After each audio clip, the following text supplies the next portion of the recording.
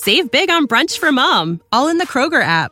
Get 16-ounce packs of flavorful Angus 90% lean ground sirloin for $4.99 each with a digital coupon. Then buy 2, get 2 free on 12 packs of delicious Coca-Cola, Pepsi, or 7-Up, all with your card. Shop these deals at your local Kroger today, or tap the screen now to download the Kroger app to save big today. Kroger, fresh for everyone. Prices and product availability subject to change. Restrictions apply. See site for details.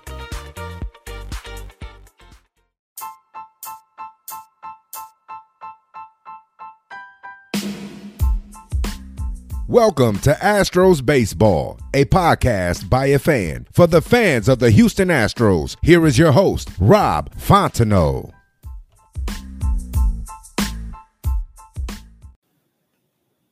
Hey guys, welcome to this episode of Astros Baseball. My guest today is teacher, author, historian, Phil S. Dixon. Mr. Dixon, welcome to the show.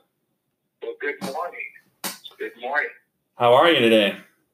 I am doing well, staying safe during the pandemic, and hoping one of these days to get back out on tour. Who knows how that will work out? Yeah, you had a tour going that got canceled because of this, right? Yeah. I kind of stay on tour. So Oh, okay. I think, going back to 2013, that I've been traveling for 40 years, but 2013 to 2018, I did a 200-city tour promoting racial reconciliation through baseball in the Negro Leagues. Wow. So let's go back to your childhood. Were you born and raised in Kansas City? Yeah, born and raised in Kansas City, Kansas. I was raised actually during the era of segregation. And I attended all black elementary schools, all black middle schools. Matter of fact, I didn't have a white teacher till I was in the 8th grade. And in that neighborhood, we played baseball, and a number of the Kansas City Monarchs lived not too far from where I lived. Oh, really? One of them, Eddie Dwight, lived across the alley from me, and he had played for the Monarchs and played with the Indianapolis ABCs going back to 1924. I think he retired about 1936, but he was in a neighborhood. We had professional boxers. We had everything related to sports, and we had a little bit of everything, really, from academia to sports. Okay, I was going to ask you about when you first heard about the Negro Leagues, but I guess if you kind of were in the same neighborhood as them, you've probably known about them about your whole life, huh? Yeah, I would hear people talking about the Negro Leagues. Of course, I came up as pretty much with Major League. I collected baseball cards and that kind of thing. And so when I would hear them talk about the Negro Leagues, I didn't really understand, exact history, because for me, black people in baseball really began with Jackie Robinson, because that's what we were being taught at that time. Mm-hmm. And so I didn't know anything about the Kansas City Monarchs, but I heard the name.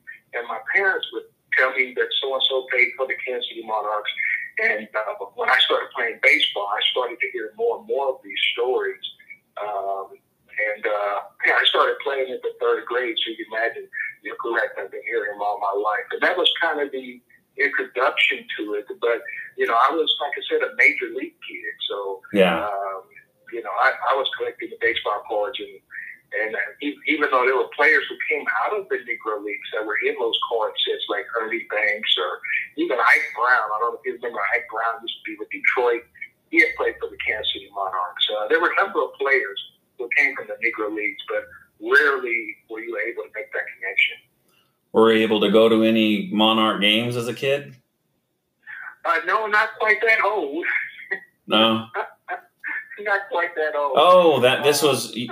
So you just heard about them? Yeah, I heard about them. Oh, I thought you had said that they played for them at the time while they were living in your neighborhood. But now I got it. Yeah, no, the players who had played for the Monarchs were retired. As a matter of fact, there was a pastor who lived across the street from me, and he used to listen to 2 baseball games at one time. So he had 2 radios going, one for the Cardinals, one for the Royals, Kansas City Royals, where they were just getting started.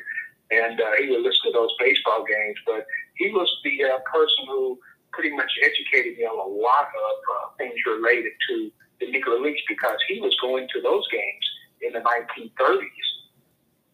So, yeah, there was a lot of education going on, and it didn't feel like education because people were just telling stories. Yeah. So if you go back to your childhood, you left home at 17 to pursue a music career. So you really didn't start out as a youngster wanting to be this Negro League person that you are now, right? Right. Well, actually, like a lot of the young people at that time, you were able to do many things. So not only did I play trumpet, in a high school band and that kind of thing, but I also played baseball, played football on the high school team, wrestled for a while. And so I just, was able to, really pretty much do a lot of things. And I think that was kind of more typical of students. But later on, I decided I was going to pursue the music. And so I guess this would be 1977, we hit the road with a funk band and traveled on the Chitlin circuit all through the South, and ran into a lot of prejudice and racism that I didn't know still existed. Oh, were you kind of sheltered from that, where your neighborhood was? Yeah, and that's absolutely correct. In our neighborhood, simply because it was an all-black neighborhood, and so growing up, especially early on, I didn't know that this existed because it didn't exist in our neighborhood because we weren't privy to it. Now, I did go to an integrated high school, and but still, it wasn't like what I saw when I got down south. As a matter of fact, I remember going down in Biloxi, Mississippi, maybe in 1978, and talking to young people who were close to my age, and they were in high school, and they began to tell me about they were going to the prom, but they had a separate prom for white students and a separate prom for black students, and that was unheard of in Kansas City. So, I learned a lot by actually going on the road with the band. What year did you graduate high school? 1974. 74. Okay, so you're about 15 years older than me then. Right, and our high school was actually produced some pretty good athletes. Lucia Dowd came out of my high school. You probably heard of Larry Drew. He was coaching with the Cavaliers most recently. Yeah. And they all came. He was a couple of grades behind me, but they had a great tradition. Skip Thomas, Dr. Death, who played for the Oakland Raiders. They were all in my high school, including baseball player Steve Renko. Steve Renko pitched for the Montreal Expos. So it was a good place. It was a good place to come from. So you ended up going back to Kansas City and getting a bachelor's degree at the University of Missouri in Kansas City. What made you decide to stop that music career and go to school? Well, let's see. Actually, I never stopped. Matter of fact, I practiced my trumpet yesterday. I never stopped. But your interests change. Right. And so when I came back, I did play. Once again, still playing in the college band. I didn't play at the University of Missouri though. But I always kept my trumpet. And I always kept my interest in music and my interest in sports. And over the years, I've been able to marry those two because even when you talk about the Negro Leagues, it's hard to leave out the whole entertainment field because they kind of interacted. They stayed at the same hotels. They traveled the same territories, and so it's hard to not connect the two when you're telling the story of the Negro Leagues. So it said that I checked out your website. It said you got a job freelance writing, and that led to you getting a press pass. So eventually that led to you getting a job at the Kansas City Royals. Yes. Most people around Kansas City knew I had this interest in baseball. And there was a lady, Miss Bluford, who was at the Kansas City Hall. And I went down and I told Miss Bluford I'd like to write some stories for her. And I offered to do it for free. with one I guess say benefit, which was to give me a Major League press pass so I could go to the ball game. Right. So I ended up going to the ball games and writing numerous articles for the Kansas City Call, which was an all-black newspaper, and that actually was some of the first public writing that I had done. And then from there, I started working and going to games so often that the Kansas City Royals ended up offering me a job when after the Al Campanis deal came, and they talked about no African Americans in the front office. Mm-hmm. So since I was there, I knew baseball and got along very good with management as well as the players. Yeah, I ended up working for the Kansas City Royals for 2 years as assistant director of public relations. So once again, a great learning period for me. So why did you decide to leave that, just to keep pursuing other things?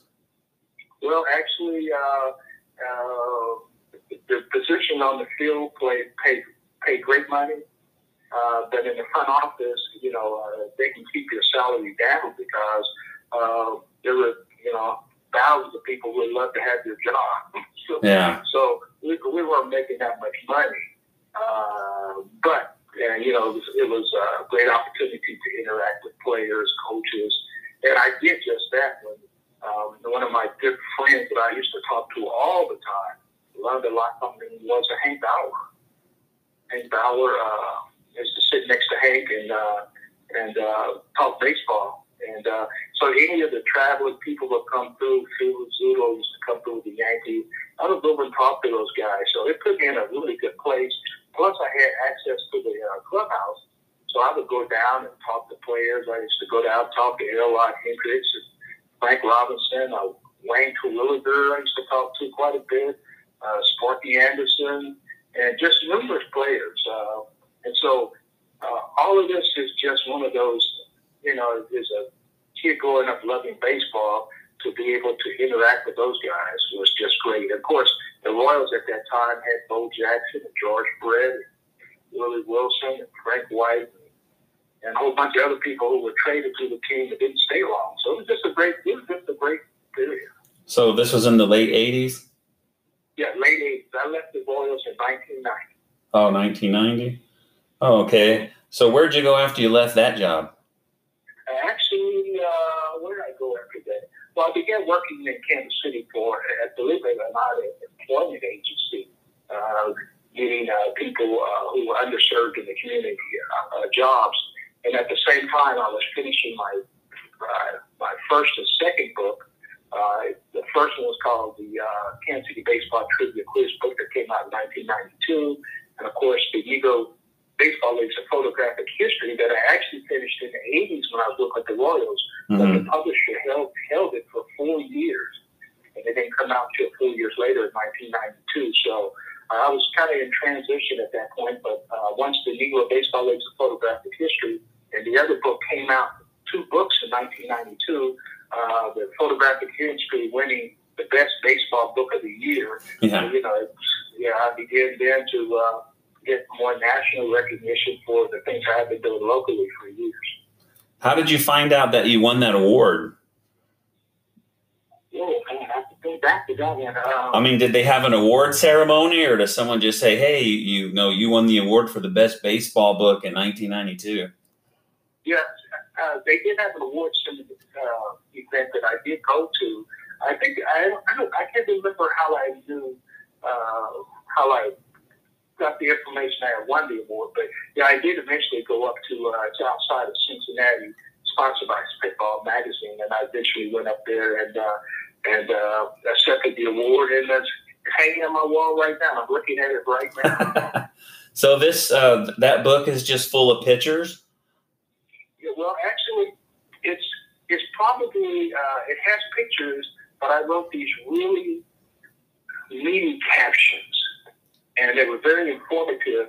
And so the text, you can read the text and you can read the captions without reading the text and still learn the story. So it had a lot. It ended up with over 600 photographs in one book. And that had never happened before. It hasn't happened since. So that was the Negro Baseball Leagues of Photographic history. Where did you get all these pictures at? Well, I began going from home to home, interviewing ball players. I would take little road trips through the South, and I'd go down to Birmingham and actually visited people like Buck Leonard at his home in Rocky Mount. I went through St. Louis. Knew a lot of guys in St. Louis. Of course, Coop Papa Bell was still alive there. Most people have heard that name. Yeah. And I would just travel around. And so one ball player would tell me about another ball player. Of course, at that time, they had all the technology we have today. I didn't have a scanner, so they had to trust me with their pictures. And then I would come back to Kansas City, make copies, return the pictures, that kind of thing. But so that's where you got the pictures? 10 years. That's where you got the pictures? They gave them to you? Yes, that's correct. Oh, okay. And it took about 10 years to make that happen. But when it came out, it basically revolutionized the way that people looked at the Negro Leagues. There were several great innovations right inside that book.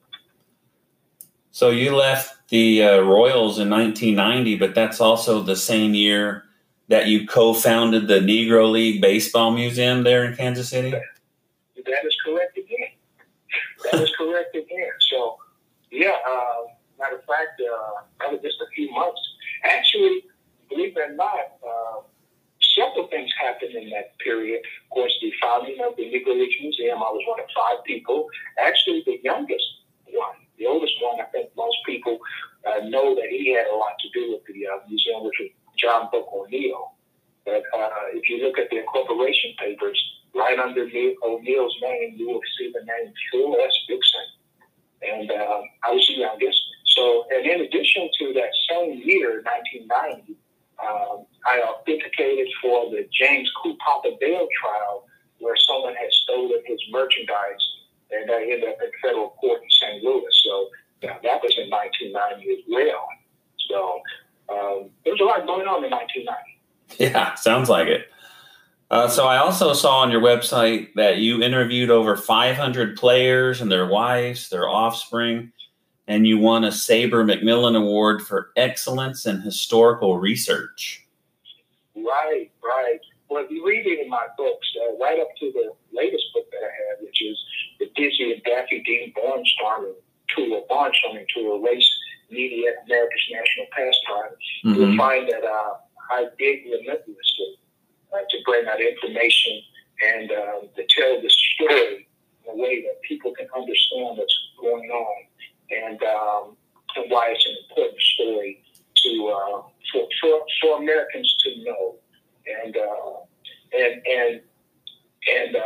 I've done that all the way through. So and then also some of the things I write, people like to challenge sometimes, but having won a research awards helps you to say, hey, this guy, he's pretty good. He knows how to research, and I do get lots of phone calls, people asking me questions about how to research certain things. Yeah. So let me see. The member of Sabre, the Missouri's Writer Guild, Internet Baseball Writers Association, and you're still on the National Advisory Board for the Negro League Baseball Museum.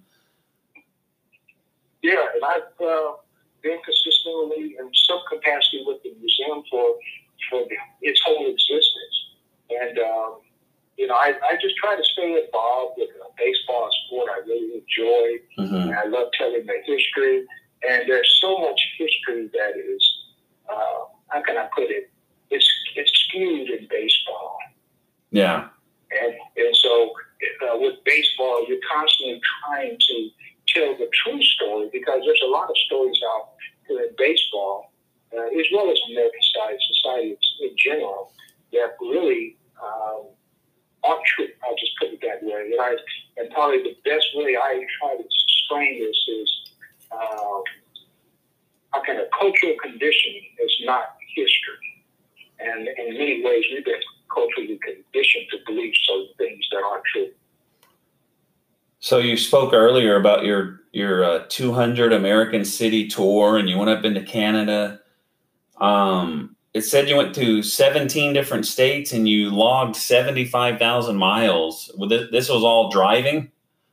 All driving. I wanted to make it as authentic as I could.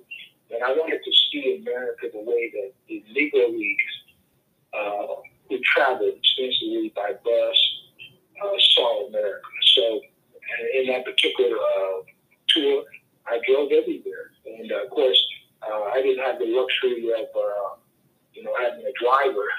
Certainly my wife was with me sometimes. But for the most part, I just drove it and went to all parts of the country. And when I was in certain places, I was taking other, the other tourist type destinations. Like, for instance, I was up in, maybe it was Creston, Iowa, Iowa, and I stopped there by Johnny Carson's boyhood home, and when I was in North Platte, Nebraska, I stopped out by Wild Bill Hickok's home up in there. Buffalo Bills. Oh, yeah. And then down in Tupelo, Mississippi, I stopped by Elvis's birthplace. And, I would just stop. And then outside of St. Louis, I was coming back from Peoria, stopped by the Cahokia Mounds there. And, I just really wanted to take in America. And along the way, I met so many wonderful baseball fans and communities and small towns all over America. And it was just something that, you do it once. It was so much work, you couldn't do it twice. Yeah. But I had such a joy meeting all these people. And a lot of those people still follow me on social media. And so I'm still in contact with quite a few of them. Yeah, you say you just want to do it once. There's this guy from Britain that came over to the United States, and he was going to try to go to all 162 or all 30 stadiums, or to see. I think he wanted to see 162 games or something. But when they talked to him, he said he would never do it again. Yeah, he said he glad he did it, but he wouldn't want to do it again. Well, some things in life, I think Louis Armstrong said it best. He said it's better to be a once was than a never was. So it's better to take that trip one time than never take it. Yeah, I think a lot of people probably have that same story. Like that was pretty rough, but I learned a lot of stuff. But I mean, I really wouldn't want to do it again. Right. And part of the reason why it was so labor intensive because, well, some days I would get up on Saturday morning, right? And so I'm heading out from my house at 5:00 in the morning, and I'm driving maybe 200 miles away, right? Mm-hmm. And then I would do a 10:30 speaking engagement, and then I would speak there, sign books, give my presentation. Then I would leave that city and go to another city, and then I would present in the other city, maybe 2:00.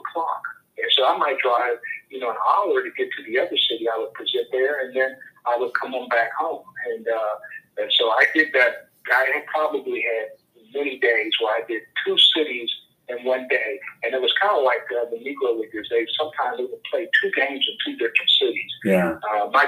My dream was to do 3 cities in one day. I never got a chance to do that, but who knows? Hey, I may, there's always tomorrow, right? So, yeah. But I never did 3 cities in one day, but many times I did two cities, yeah. So you're doing all of this on the weekends? Oh, no. I was, when I left Kansas City going to Canada, I spoke 12 days in a row. Oh. So I think maybe I might have left on a Monday, and I went into Council Bluffs, Iowa, and then from there Algona, and up through Sioux Falls, and then up through North Dakota, Jamestown, Bismarck, Minot, then jumped over into Estevan in Canada, ended up in Saskatoon and Regina. So, when you talk to me, and I talk to truck drivers often, and they're amazed how I know the same territory they're driving, but hey, I drove it too. Yeah. I was gone most weekends. Generally, I would be gone maybe 3 weekends out of the month for a period of about 5 years, and making this happen. And it was a lot of work, but once again, it was quite rewarding. And when I came out of that tour, the first book I wrote was a book about barnstorming, and that was the one with the Dizzy and Daffy Dean barnstorming tour. And I was able to bring a different understanding to the whole barnstorming experience through, when I wrote that book, that I wouldn't have had that type of vision had I not taken that tour. So you're now known as the barnstormer. That could be. So that could be. I'm sure some young kid is sitting there saying, "I'm going to top that," but I wish them well. why is the book called Dizzy and Daffy Dean? Well, whenever I would go out to present, I would always end with a story of Dizzy and Daffy Dean, and also Satchel Paige. And if anyone's ever heard one of my talks, it's not a boring talk. Lots of stories, and people had heard about Dizzy and Daffy Dean. Some knew about them well. So anyway, I would tell stories related to Dizzy Dean, and I noticed that people really liked these Dizzy Dean stories as how Dizzy Dean interacted with the Negro Leagues, Negro Leaguers, and stuff like that. So it was kind of a logical thing to go ahead and tell the story that had never been told. And so I started to peek into books, and many people had touched on the subject, but they hadn't quite captured it the way that I was about to capture it. So I began to tell the story about Dizzy and his interaction after the 1934 World Series, where he and his brother had won 50-some-odd games for the St. Louis Cardinals, 4 in the World Series. And then instead of just going home, they went on this 14-game, 14-city tour against 4 great Negro League teams. So I married the knowledge I had from the Negro Leagues with the knowledge I had from the Major Leagues, which people hadn't really heard my Major League knowledge much. And I was able to tell a great story in the books done very well. You also have a copyright to some poems, so you're also a poet? Yeah, one of the things that I do whenever I present, especially during my tour, I always end it with poetry. And that was quite popular. So, I started writing poems, and so if you ever hear me speak, I always end every presentation with poetry. So that's where my poetry comes from. And I launched my website here. That's the Negro League Baseball Alive, NLB Alive. And my podcast will have some of my poetry, because people would ask me, say, where can I get that poem? So now I'm going to tell you where you can get it, right on my website. So, I have, matter of fact, I'll probably release another one here in another couple of weeks. But, that's just one of my many, many talents. So your website is NLB Alive, and that's where they can see all of this information that I found about you. So I have a few more things to ask you, but I'm going to take a quick break, and then we'll get started on some more things that I need to find out about you. We'll be right back, folks. You're listening to Astros Baseball. All right, folks, we are back with Mr. Phil S. Dixon. Now I want to ask you about your movie script. It says you have a movie script here. What are we going to see if you get this movie going? Well, I tell you what, I'm still finishing it.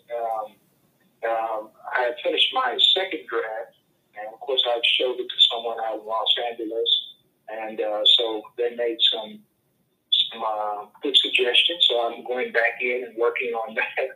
At the same time, I'm working on a few other things. There's never been a great movie done on the Negro Baseball Leagues. There's been some efforts such as the Bingo Long, and of course there was a Soul of the Game. There's been a few things done on Satchel Paige, but nothing ever caught the essence of the Negro Leagues and brought the pride of the game. So I'm hoping to be able to tell that story in a script form, and basically using all these things that I've accumulated as my experience over these many years, trying to translate it into a written work.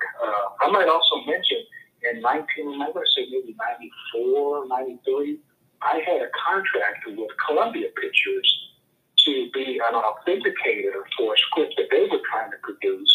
And a guy by the name of Carter, who he wrote the movie Coach Carter. Mm-hmm. And so Thomas Carter was his name. He was an actor in a TV show in the 70s called The White Shadow. They were basketball players. Yeah. So anyway, he wrote the movie Coach Carter, and he was the kind of producer. And he was involved with the script. And so anyway, we met a few times. I went out to Los Angeles, and but in the end, Columbia scrapped the movie. And probably a good thing. I didn't think it was a great script, but I was an authenticator on that project. So that gave me some good experience, and I hope to parlay that experience into maybe getting my own script done. And I don't know, there are lots of people out there trying to do that, but I think I've got something pretty unique. Yeah. Well, it sounds like you would know a lot about it, and you would probably have the most authentic movie for people to watch. So one thing I wanted to ask you, I wrote a note earlier when you said you collected baseball cards. I want to know how many you had, how long you did it, and do you still have them? Well, I don't have all of them, but I started, that was one of my first loves, was collecting baseball cards. I started back in the I think the first cards I collected were the 65 series. But I ended up later on having cards from the 50s. And as a matter of fact, I have a 56 Topps Complete. And those came from kids that were in the neighborhood. I always joke and tell people, when they found out about girls, I got their cards. Yeah. And so I was able to put these sets together. And so I had a pretty good collection, reached up to 100,000 cards. Matter of fact, the first article ever written on me was written about me collecting baseball cards, not anything else, but baseball cards. How many boxes does it take to hold 100,000 baseball cards? That's a good question. I'm going high. You know what? And you know, the interesting thing is, you couldn't buy complete sets when I was buying these. I remember complete sets, maybe around 69, 70, 71. But for the most part, it was buying packs. Yeah. And then opening up 5 cards at a time, or, you could trade somebody, or, somebody give you, 300-400 cards. And it was that kind of way, just over the years, you just ended up picking up so many. And so, yeah, I had quite a few. And reading the backs of those baseball cards was one of the ways that I began to understand baseball history and understand who was playing. And that's why a lot of times I will go out and speak, and somebody will come and they'll mention a major league player. I think they think they're going to sneak somebody by me, and they don't realize, you sit with these cards, most of your childhood. It's hard to slip a player by. You get one by me so often, but back from players who were playing in the especially in the 1960s, it's hard to slip too many players by me. A quick story: I was in Arkansas, Fayetteville, Arkansas, when I was presenting there. And after I finished my talk, a guy came and said, "Hey, I had an uncle who played for the Chicago White Sox." And I said, "What's his name?" He said, "Sherman Lawler." And Sherman Lawler was the guy who, you would just get 15 Sherman Lawlers to any other player that you really wanted, right? Yeah. And you had so many Sherman Lawler cards, you couldn't forget Sherman. So I knew exactly who Sherman Lawler was, because I never wanted any more of his cards because I had to be. Yeah. And just a name, a blast from the past. And he was king of Sherman Lawler. He did present me with a very nice picture of Sherman as a bat boy for the local city team. So these cards you had as a kid, did you take care of them? Oh, absolutely. Now, there was one period, and I think this was about 1968. And so many of my 68s and 67s got destroyed because I was listening to the baseball game on the radio often. And so I lay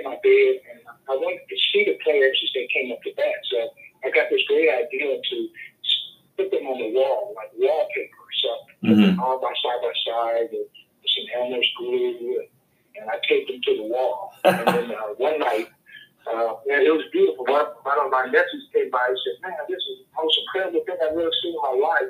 They were like stuck to the wall, all perfectly like wallpaper. And one night, somebody was talking about something on the baseball game. And I said, "I wonder if that's true." Of course, you can't tell because you can't see the back of the car because it's stuck on the wall. Yeah. At that point, I started trying to pull some of them off, and of course, with glue, things never go on. They never come off like they went on, right? Yeah. One thing I remember about the cards when I was a kid is that, well, one thing about my cards is we wrote our names on the back and we played with them and we didn't take care of them at all. But one thing I remember is on the back, they usually had like a little story about the guy on the card. So you would learn little things about him. Sure. And in fact, different years would have different type of formats on the back. Like some years they would try to put their entire minor league career, and then the other ones they would just put last year or something like that, and you wouldn't see you wouldn't see what they did in other years. So yeah, the backs of baseball cards are very important, and a lot of people don't know this about me. That in 1987, I was the first African American to ever produce their own set of baseball cards.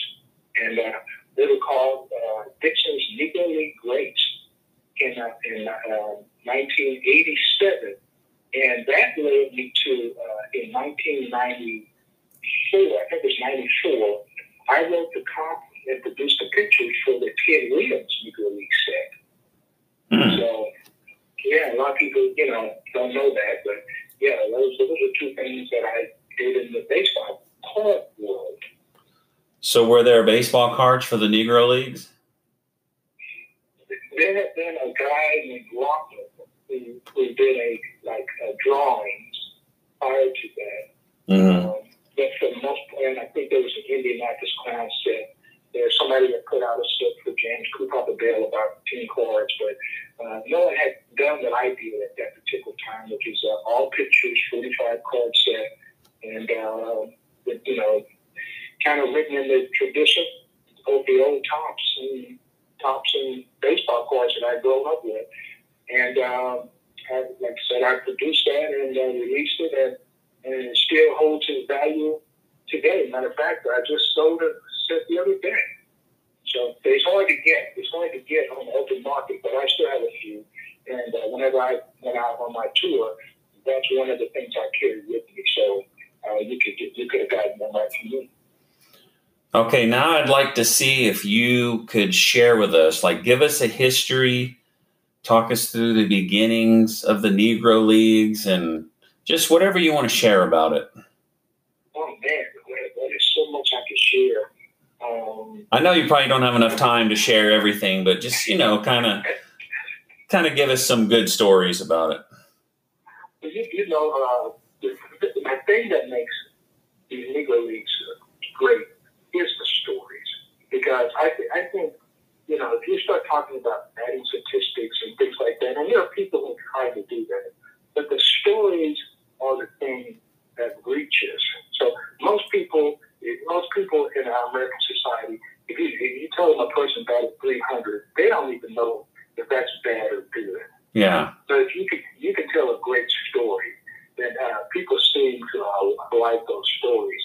And I know for me, I have stories of my own that I've probably never shared, but I can probably share a few with you. One of the ones, I used to visit James Cooper Bell. So I would get in my car and I would drive up to St. Louis, which is about 250 miles from me here where I live. And I would drive up there and sit with James Cooper Bell on Saturday, and he would just tell me stories. I remember once he told me a story about a guy who stole second base twice in one inning, but only came to bat once.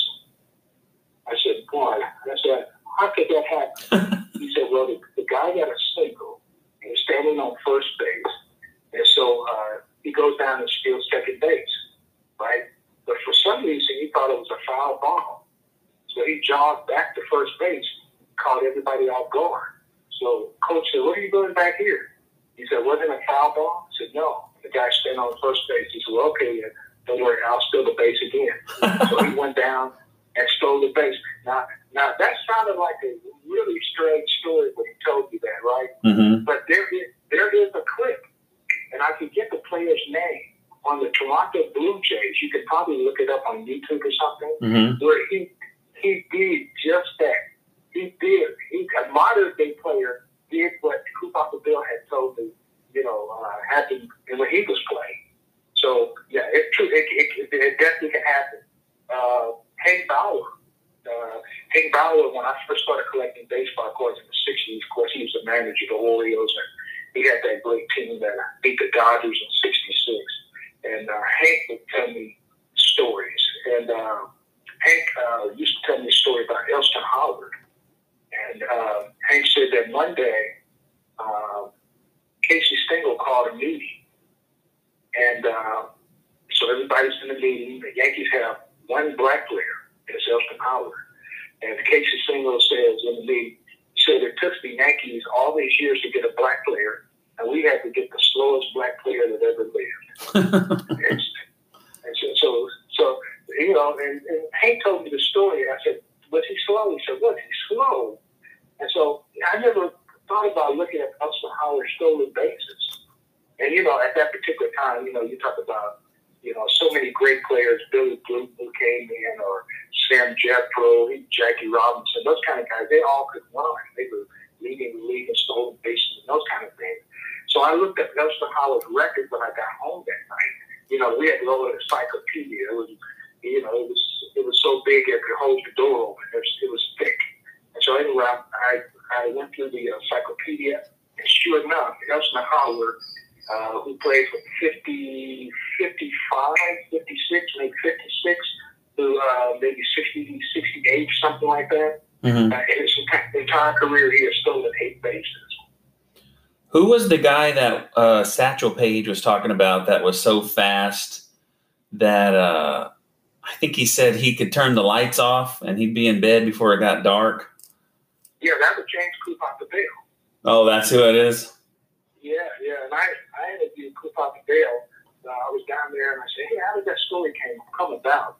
And he told me there was a hotel that he was in, and Satchel was his roommate, but he wasn't there. And so he said when he turned the light off, he noticed there was a delay, and then the light went off. Mm. So when Satchel came back, he betted him so much money that he could turn the light off into the bed before the room got dark. And of course, Satchel wanted to see that, not knowing there was a delay. And of course, he turned the lights off, got in the bed, then the room went dark. And that's how the story became a legend. But true story, and I heard it from James Papa Bell. I didn't read this. I actually heard it from him. I remember his wife, Clara Bell. I was down interviewing Papa Bell one day, and when I was talking to Koo, I was asking questions, and she looks at me and she says, "Why don't you ever interview any of the wives?" I said, "Wow, never thought about that." But then I started thinking about it, because whenever I talked to the wives, they would have different stories than the ball players themselves, or a different twist on the same story, right? Mm-hmm. So from there, I took her up on that.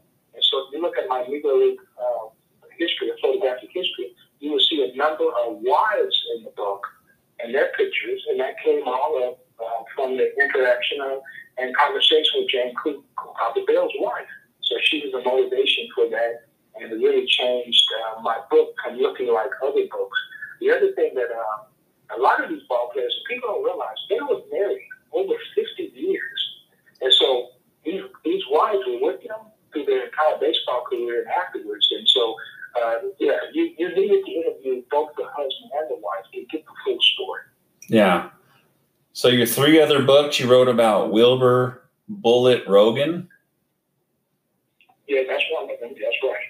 And he was what did he have to do with the Kansas City Monarchs? He was a player or the owner, or?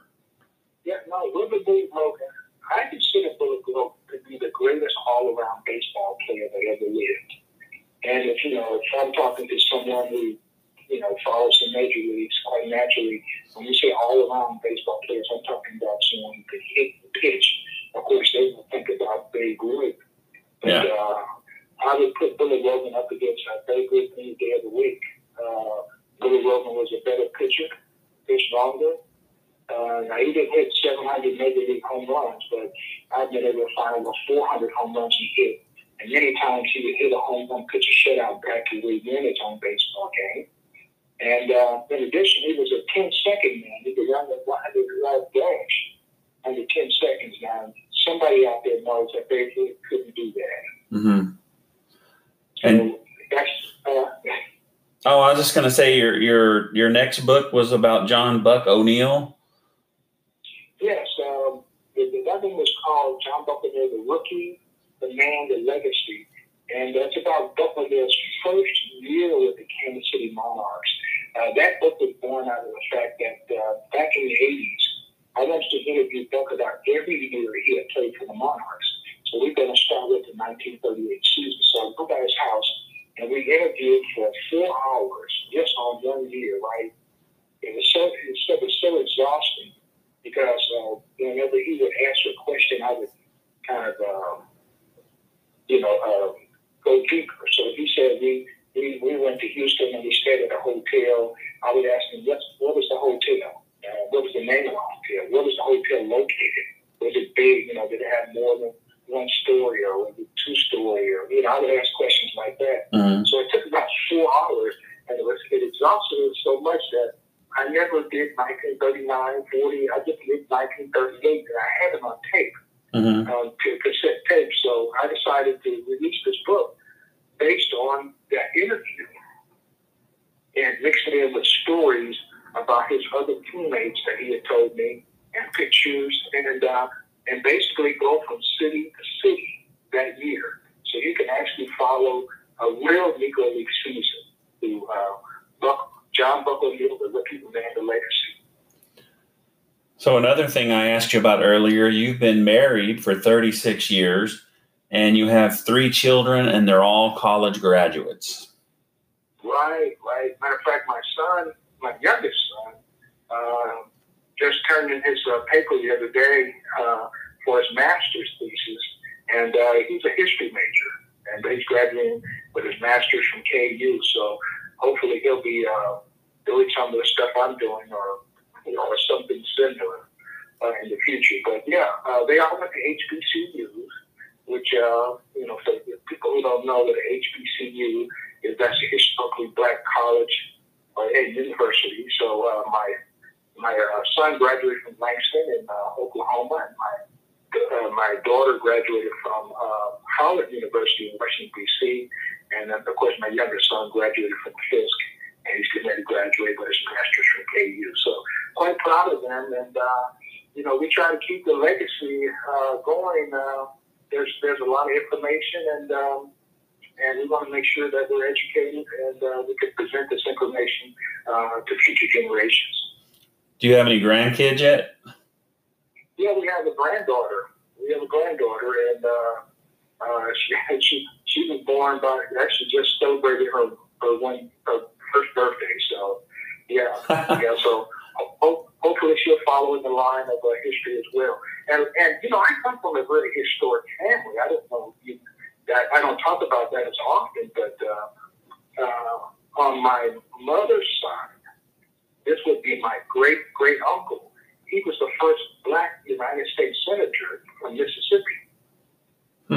And his name was Senator Blanche K. Bruce. Actually, the first black college graduated from Kansas University, was also my cousin. So we have a great legacy in education, and I'm trying to keep it going in my generation, and hopefully they'll keep it going in theirs. So that's one thing we do have in common. I only have one grandchild, and he's going to turn 1 year on May the 10th. So, right. So we're missing out on that because I'm going to make him one. I was hoping to take him to a game this year, like towards the end of the season, but don't know if that's going to happen or not. So you're still living in Kansas City, and I was talking to you the other day about living there. Tell us a little bit about Kansas City and why you continue to stay there. We talked about barbecue and all that stuff. Well, Kansas City is a great city, a great Midwestern city. And, of course, in doing the actually conducting history and traveling, you're centrally located. So you can get to, Arkansas, Oklahoma, Iowa. I can get to South Dakota in 3 hours. So, oh, wow. Yeah, you're centrally located. And that helped a great deal in writing this book. And also it helped teams like the Kansas City Mods because they could travel to all these places too. So, and they were centrally located. And, now if you get out east, cities are a lot closer together. I probably could have done 400 cities had I been in the east or something. Yeah. There's a little bit of space in between these cities, but out west, but you can still get quite a few places from Kansas City here. So I like the city. It has great tradition. Many great people have come from here, and some of them great have died here. Satchel Paige is buried here. Mm-hmm.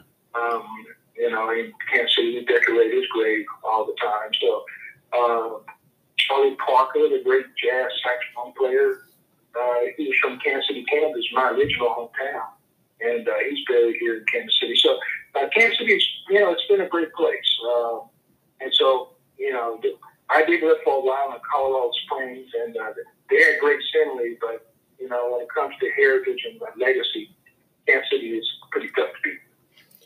So if there's an Astro fan out there that wants to make the road trip to watch the Astros play the Royals, they can go compare the barbecue there to the barbecue here. Everybody here in Texas loves the barbecue, and that's what I've heard about Kansas City. So that's something they can do there. Go watch the Stros play, go watch Kansas City, and go visit the Negro League Baseball Museum, which is actually still closed right now. Is that pretty close to the stadium where that's something they could throw into their itinerary? Oh, yes, definitely close. And Kansas City's not that spread out where you can't get around fairly easy. So, that's definitely doable. And many people do just that. They'll come down, and one of the old traditional places that really is close to, actually, there's a couple that are close to the Negro Leagues Museum, which would be Gates Barbecue or Arthur Bryant's Barbecue.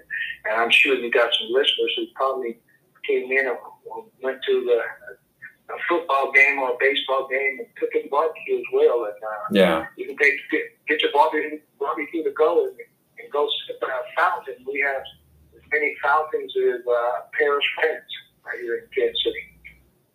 So if I was to go to watch the Astros play the Royals and I didn't rent a car, would I be okay with stuff to do there?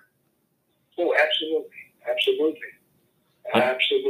I know we went to Boston, and I mean, everything is right there where we were at. The only time we had to take a subway is when we went to Fenway Park, but that was a really nice vacation because everywhere you went, you walked. Yeah, and and of course, you would be able to walk all these places here because we are stretched out just a little bit for a walker. Yeah, but our city is so easy to get around. Being a Midwestern city, traffic is completely different than maybe some of the places that I've seen on the East Coast. Even when you get down to St. Louis, and I go to St. Louis quite frequently, especially when I was on tour, because when you head that direction, you're going to pass to St. Louis, and then you're going to drop up to who knows what place in Illinois, that kind of thing. So, the Midwest is different, but it's easy. I would say that. It's easy. Yeah. Okay, did you have anything else you wanted to add? No, I'd just like to invite people to my website, the Negro League Baseball Alive. And I named it that because for the past 40 years, that's what I've been doing, keeping the Negro League Baseball alive. And also, feel free to pick up one of my books. My books cover everything from biographies to team history to photographic histories. And just trying to tell this story. It's a wonderful story. Baseball is a wonderful game. And just hoping to get the next generation to love the game like the generation that I came from and before. And they can find you on Twitter at Negro League Man, right? Right. I've got all the social media presence. Facebook, they can find me at Negro League Author, C.S. Dixon. Mm-hmm. Twitter, Instagram, at Negro League Man is what a lot of people know me from on the social media. So, we try to represent and we try to keep it alive by using everything that's available to us. But the thing that's most available to us is to go out and give these presentations, because you meet people that you would never meet if you just stay behind your computer. Okay, Mr. Dixon, I appreciate you being on the episode today. And that's all we have, folks. Thanks for listening.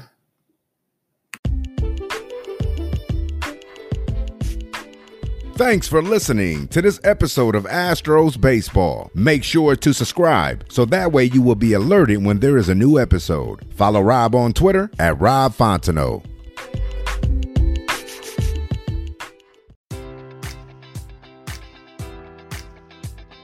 Enjoy all your favorite sports like never before at BetMGM. Sign up using code Buckeye and receive up to $1,500 back in bonus bets if you don't win your first bet. When you register with BetMGM, you'll get instant access to a variety of parlay selection features, live betting options, and the best daily promotions in the business. And with BetMGM at your fingertips, every play and every game matters more than ever. Place your money line, prop, or parlay bets with the king of sportsbooks today. Sign up using code Buckeye and receive up to $1,500 back in bonus bets if you don't win your first bet. BetMGM and GameSense remind you to play responsibly. 21 plus and present in Ohio, subject to eligibility requirements. Rewards are non-withdrawable bonus bets that expire in 7 days. Gambling problem? Call 1-800-GAMBLER. In partnership with MGM Northfield Park.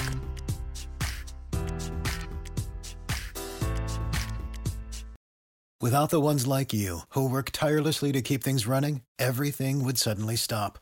Hospitals, factories, schools, and power plants, they all depend on you.